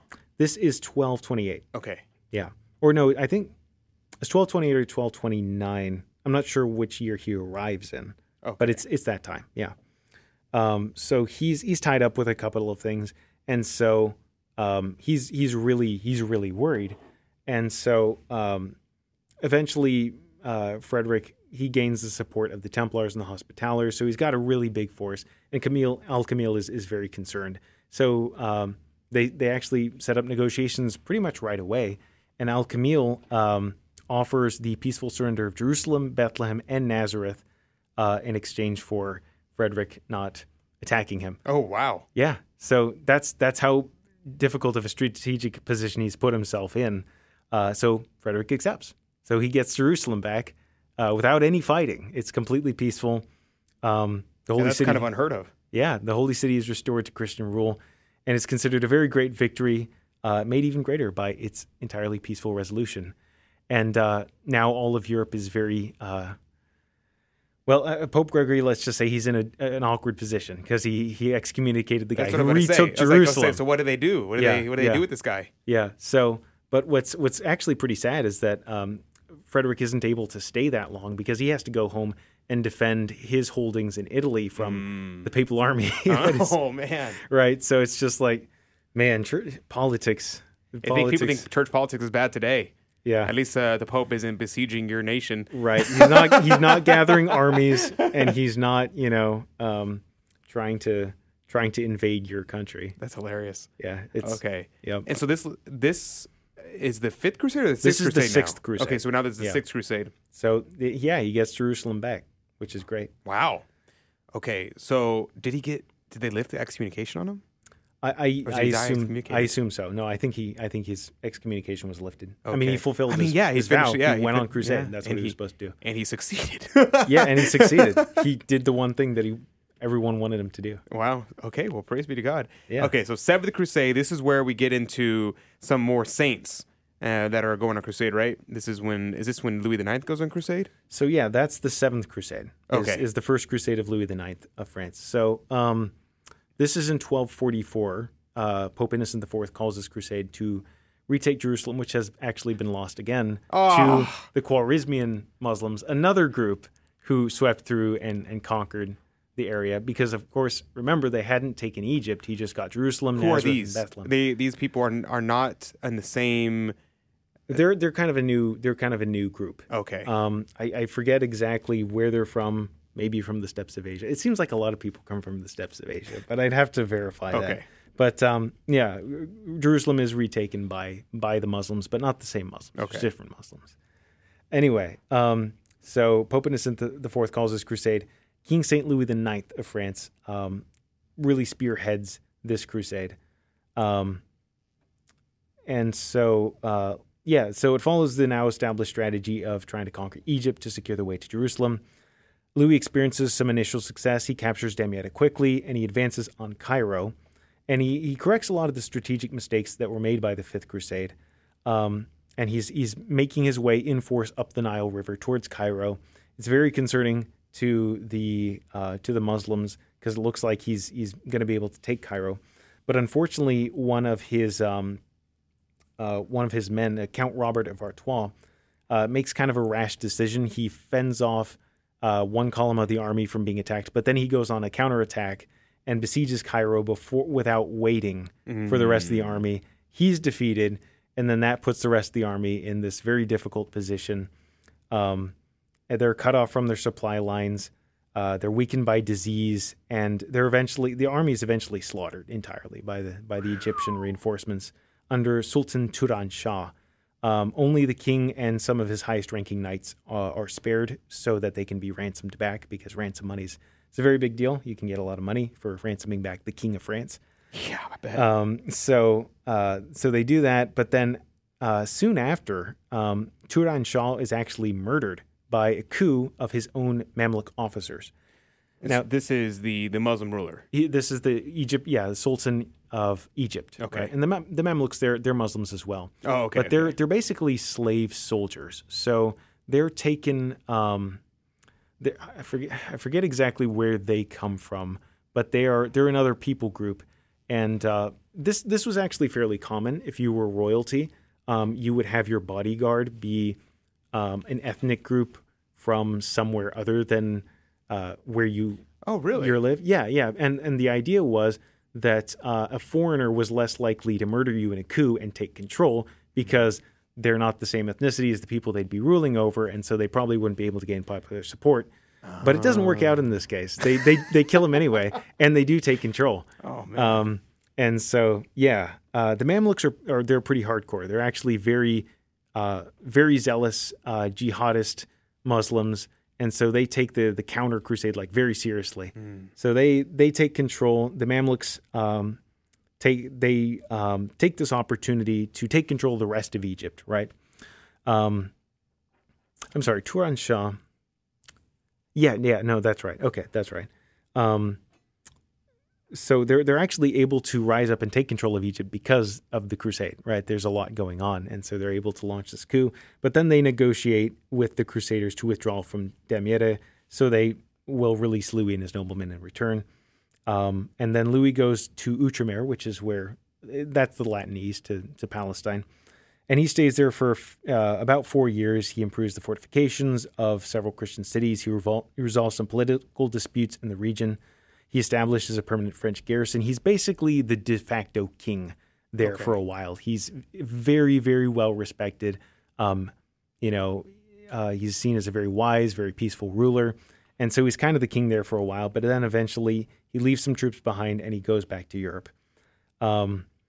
Despite his reputation remaining intact as a very pious and wise ruler, the crusade is very obviously a pretty big failure. And not only that,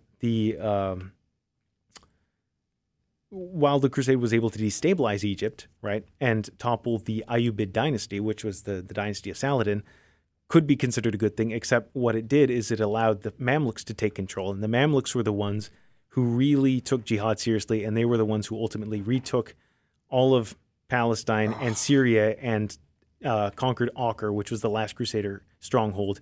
And in 1291, that's when Acre fell. That's when the Latin presence in the East was completely extinguished. Wow. Yeah. Wow. Okay, that's pretty big. A pretty big failure. Yeah. So let me see if I get this correctly. So in winning the Holy Land back, it ended up causing more problems because it was taken from them by a more not Jerusalem. It wasn't the Mamluks who took Jerusalem. It was somebody else. Okay. No, I mean the Sixth Crusade was a good thing. Frederick being able to retake Jerusalem was a good thing, but unfortunately they just couldn't hold on to it. Right. Okay. Because they didn't control Egypt. Okay. And so Egypt, that's where Louis IX went. That's where to he go went. fight, and that's where he died. Right. He didn't die there. No, he didn't die there. No, he survived. His survived. army was wiped out, though. Okay. Yeah. And if I was reading the biography of King Saint Ferdinand, which he's a lesser known cousin of King Saint Louis IX, and they both were fighting crusades at the same time period. But King Saint Ferdinand was mostly doing Reconquista. Yeah. And because he was Spain, and he was surrounded. There's actually letters between Louis IX and Ferdinand to each other, where Louis IX is asking that Ferdinand come to assist him, and Ferdinand is known as the Moor Slayer, and everywhere he would go, the Moors would surrender when he showed up to the battlefield because he was just so well known for just wreaking havoc on the Muslims that they would just surrender immediately when he showed up. He was also known to be very merciful to the Muslims whenever he would take back the land. He would, if they surrendered, he would just let them stay, basically, and just as long as they were peaceful. And he wrote back to Louis IX and told him, "Hey, I'm gonna be there. I'm gonna help you as soon as I can. But right now, I'm surrounded by Muslims on every side. So as soon as I'm settled with the situation in Spain, I'm gonna come and help." And he finally finished taking back Spain. And when he was going to go to Egypt to assist Louis IX, he gets sick and dies. So he never actually went to go be able to help Louis IX. You mean Ferdinand gets sick? Or? Yeah, Ferdinand gets sick. Yeah, okay. So Ferdinand gets sick, and he ends up dying before he ever makes it to assist his cousin. So they never fought together. Yeah, disease is a big factor. Is a very big factor at this time. Yeah, the meditations on the lives of Louis IX and Ferdinand are compared, and they say King Saint Ferdinand is the model of a king in perfection and virtue and victory and how to win and things like that. Whereas Louis IX is the model of a king in suffering and losing and failure and things like that. And the two cousins, cousin saints, who are all kings, are models of the two aspects and two things that situations that a king can find himself in. Yeah, wow, that's really good. That's really good stuff. Okay, onward. We are finishing the Seventh Crusade. Yep. Let's go there. That ends in so that ends in 1254, and then in 1270, King Saint Louis IX wants to go on a second crusade. Okay. And his noblemen all oppose the idea. They said, "Your last crusade didn't go that well, and you're kind of old now. Maybe you shouldn't do this." But he can't be swayed from it. He says, "No, I got to fulfill my crusading vow," which he kind of had already done. But he really wants to do this, right? And so this crusade is different because he actually goes and tries to capture Tunis to secure Tunisia. So it's really right across the Mediterranean from Italy. Okay. Yeah, if you want to I'm pull that up, map. Jamie. Jamie, yeah. Yeah. But yeah, North Africa. It's a strategic location for controlling the Western Mediterranean. He wants Just to establish east of Libya, okay, and west of Algeria. There you go. So the idea is to establish a foothold in Africa so that he can move against Egypt and ultimately onto the Holy Land. So after he captures Carthage, but shortly after this, a disease breaks out in Louis' army. It kills many. The king himself falls ill, and that is where he dies. He dies in Tunis of disease, and this is really sad. Everyone loved King St. Louis. Everyone really respected him. So all of Europe, when they find out, they're mourning for the death of King St. Louis. But they're still there in Tunis. So Louis' brother, Charles of Anjou, he's the king of Sicily, actually. He brokers the Treaty of Tunis with the emir, Muhammad of Tunis, which brings to the conflict to a swift end. And this agreement did secure the release of Christian prisoners and the rights of Tunisian Christians to practice even proselytize the faith openly. Oh, wow. There in Tunis. Yeah. So it's a pretty big deal. It also proved very economically advantageous for Charles' own kingdom in Sicily. They secured trade rights and all that. But ultimately, it didn't really achieve anything for the cause of Outremer, for the cause of the Latin Christians in the Middle East. Okay. So that's all. That begins and ends in 1270. It begins and ends in 1270. Yeah. And that's the death of Louis IX. That's right. Okay. So yeah, one side note before we move on, which we really should just move on, but I just want to bring up dying a holy death. I'm not familiar with the death of Louis IX in terms of the details of it, but I am with the King St. Ferdinand. And King St. Ferdinand, it was known that when he went to go die, he died a incredibly holy death. That when he realized he was going to die, he was asked to be put in his chambers, and he was asked that all the beauties and all the really nice things that were in his room be stripped and all removed. Because he said he wanted to focus in on the important things. So he had an altar brought into his bedchambers, and he was praying before the Blessed Sacrament and had a priest come to his chambers and say Mass for him. And he asked his son to come into the room. He had sent out the rest of his kids, but he had his eldest son come in and said, "You will stay and you will see how a Catholic and a king dies." And I was like, wow. And he goes on his knees, sick and dying, and makes a public confession of his life to everyone in the room. And he is weeping in tears for his sins. And his advisors, who were also in the room with him, were whispering to one another, saying, "None of those things are mortal sins." And it was saying that he had never committed a willful mortal sin, that all his sins that he was weeping over and crying over and making active repentance were all venial sins. And he goes there and he dies. And it's like, wow, like this is the way a king and a saint dies. That's pretty amazing. Wow. Not here nor there for the Crusades, but just a really cool tidbit about one of my favorite saints. Yeah, amazing. But onward to, what are we, 8th Crusade now? So that was the 8th Crusade. Okay, that was the 8th Crusade. That was Tunis. That's when he dies. Yeah. During the 8th Crusade. So the 9th Crusade happens how much longer after the 8th one? So yeah, this one is in 1271. So this is 1 year later. Okay. Well, it's something. Historians actually consider this an extension of the 8th Crusade because it's led by Prince Edward, who is the future King Edward I of England. He's also known as Longshanks, right, from Braveheart. So he's the bad guy in Braveheart. But he's the good guy in this story. Bad guy in the movie, a good guy in history. Okay, got it. Well, at least in this particular. Instance, okay. I don't know a ton about the Scottish Wars of Independence. Okay. But, anyway, whatever. enough side tangents. Anyway, he was intending to aid King Louis in Tunis, but he didn't. Well, obviously, he died there before he got to Tunis. So he instead goes to Acre when he finds that out. And so he assists the French Crusaders in defeating the Mamluks at Tripoli, the city of Tripoli, and he lifts their siege of the city, which does spare the lives of thousands of refugees who had fled there because Baybars, the Mamluk leader, the Mamluk Sultan, was launching his own offensive through the Holy Land. He was being very successful in it. So he's sort of like Saladin Part 2, really. He's very successful commander, but he's very brutal. He's very merciless. He doesn't have the reputation for being an honorable leader and fighter like Saladin did. He's much more barbaric in his onslaught. So they're very glad to be saved from that.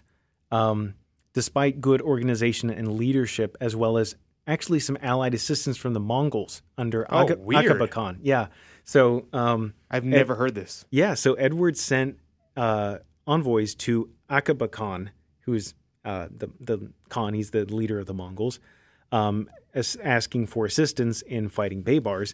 And the Mongols and the Mamluks evidently hate each other. So he says, "Yeah, let's do it." So the Mongols are hammering them in the north, and then the Crusaders are fighting them in the south. And they're doing pretty well. But then I think either Abaka, either he dies or another important Mongol leader dies. Something happens, and they have to go back to Mongolia. Okay. So that doesn't last too long before he departs. And Edward, despite being a very successful commander, being very good fighter and winning some victories, he realizes that his force is ultimately too small to sustain a prolonged conflict against the Mamluks. And Baybars actually launches a naval invasion of Cyprus, but his fleet is shipwrecked and basically destroyed on the coast of Cyprus, so that doesn't work out. So they basically, Baybars isn't succeeding. King Edward, or Prince Edward at this point, knows that he doesn't have much more opportunity for success. So they come to an agreement. They signed the Treaty of Caesarea, which is a 10-year peace between the Crusaders and the Latin kingdoms of Outremer and Baybars, and that's really the end of it. So after surviving an assassination attempt, someone comes into his bedchambers and tries to murder Edward, and he gets stabbed a couple of times, but he wrestles the guy to the ground and kills him. So this guy's tough. This guy's really tough. Epic. Yeah. So it's actually not clear to this day who the assassin was or who sent him. Really? Yeah. So obviously Baybars is suspected, but we still don't have proof that was the case. It could have just been someone else. We don't know. But he recovers from his injuries and he goes back to England. So overall, this is a minor success. It forestalls the destruction of Outremer, allowing many refugees to survive and escape from Baybar's exceptionally brutal onslaught. But ultimately, the last Latin city of Outremer, the city of Acre, does fall to the Mamluks in AD 1291. So the result can be summarized as they kind of rescued some people, but ultimately lost. They rescued some people and they forestalled the inevitable. Okay. Yeah. Okay. And so now we're in 12. What is this? 12.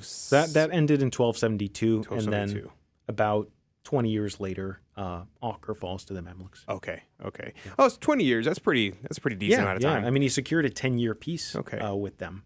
That's good. Then so who's next? Right. So that's really the last of the numbered crusades. Okay. Good. We survived it. Yeah, we did. So basically, I mean, just from there, the Holy Land is lost. The Christians never regain control of it. They do have Cyprus, which is important. They use that as a jumping off point to try and retake the Holy Land a couple of times. That never really works out for them, but it does prove a thorn in the side of the Mamluks and later the Ottomans. Right? I think it is ultimately the Ottomans who retake Cyprus. Don't quote me on that. I need to look that up. But Cyprus does eventually fall, but it stays there for a while. And the Ottomans, they're the next big Muslim power, and they start just going west across the Mediterranean, Asia Minor. Ultimately, Constantinople falls to the Ottomans in the 1400s. Not sure exactly when. They just keep pushing west. And the Knights Hospitaller actually are very important because they defend Rhodes, the island of Rhodes, which is eventually taken by the Ottomans, and then they defend Malta in 1565, and Malta is not taken by the Ottomans. And Malta's a very strategic location. If they'd taken Malta, they would have been able to launch invasions into the Western Mediterranean. They could have invaded Rome. If they had taken Malta, and the Knights of St. John defend it. And win in 1565, and that's actually after the Battle of Lepanto. Okay. Where the Holy League, which is actually a crusade called by Pius V, defeats the Ottoman navy at near Lepanto and saves the day. Really saves Christendom, Western civilization. So the numbered crusades are over after the 13th century. Mm-hmm. And what basically is considered? What is the category for the different battles of? I guess they're not crusades, but there were holy wars going on during this time. What's kind of the reason why we need to stop calling them crusades? Well, they don't really need to be stopped. I mean, they were crusades. They just don't have the numbers in front of them because of these weren't crusades to retake the Holy Land or anything like that. These were basically just more defensive. This was just Christendom trying to survive. Okay. It wasn't about retaking the Holy Land because that ship had sailed. Basically, the Ottomans are advancing. We just need to save Europe. We just need to save Christendom from being completely destroyed at this point. So the popes did call these crusades. They did get coalitions together. The Holy League was one of those coalitions to band Christians together from different places, different countries, to try and defend these strategic points from getting taken over by the Ottomans. And those are successful overall. The Ottoman Empire, as we know, did not conquer Europe. Europe remains Christian. That's good. And I mean, it's hard to imagine how history would be different if we didn't have those crusades, if we didn't have the Holy Leagues succeed where they did. During the 15th century, there was a attempt again to take back the Holy Land, right?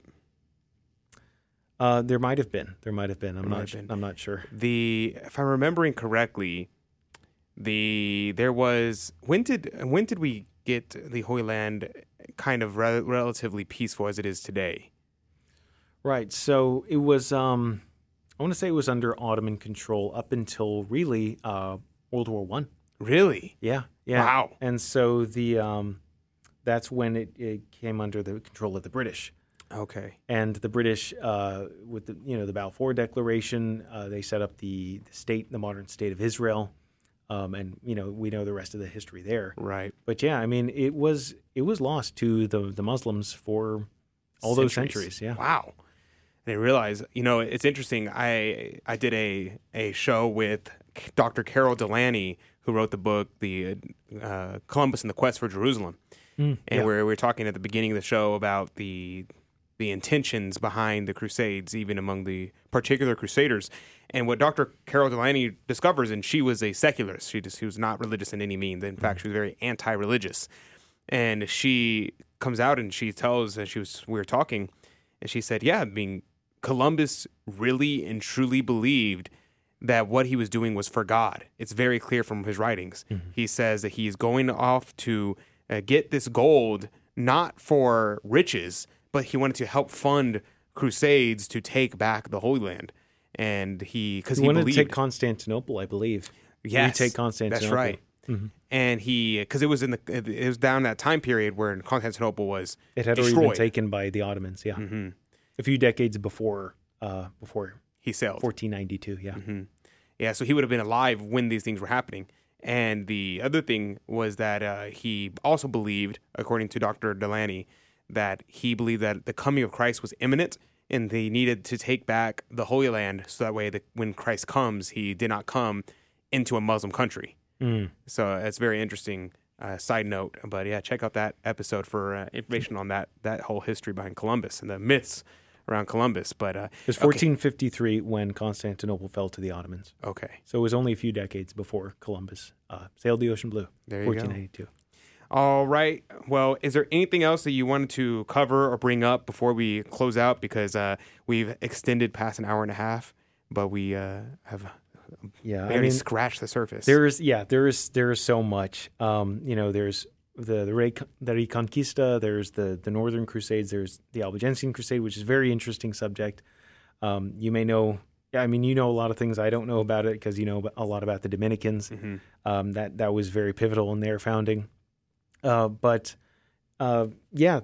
is a lot that could be said, but I think generally it is important to understand as Catholics, as Christians, that the Crusades they're not something for us to be ashamed of at all. This is something like, along with the Inquisition, there's so much black legend material out there about this subject. These were a series of just wars, of holy wars, to try and to help Christian brethren in the East, and ultimately they were just to defend Christendom and save it from the depredations of a militant civilization. To keep it to be very blunt about it, this was not something that was generally offensive or rapacious activity.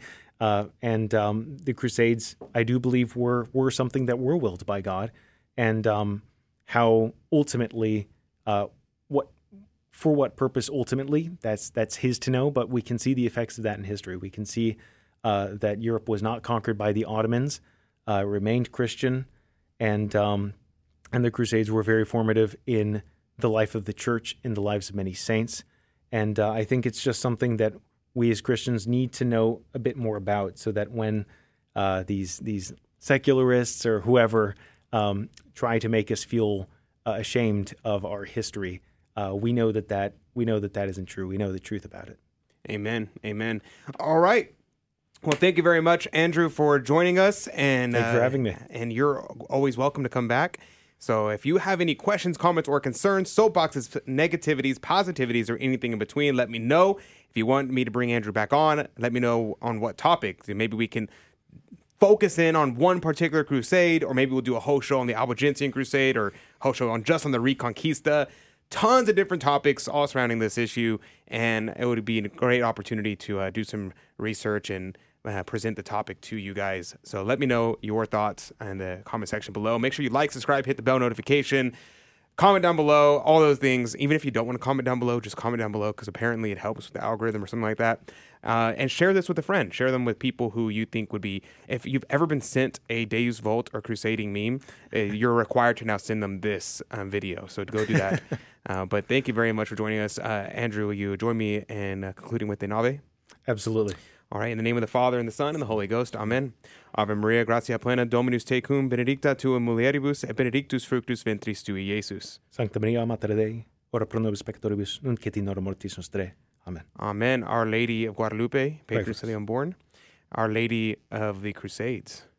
Pray for us. And Our Lady as terrible as an army in battle array. Pray for us. In the name of the Father, Son, and the Holy Ghost. Amen.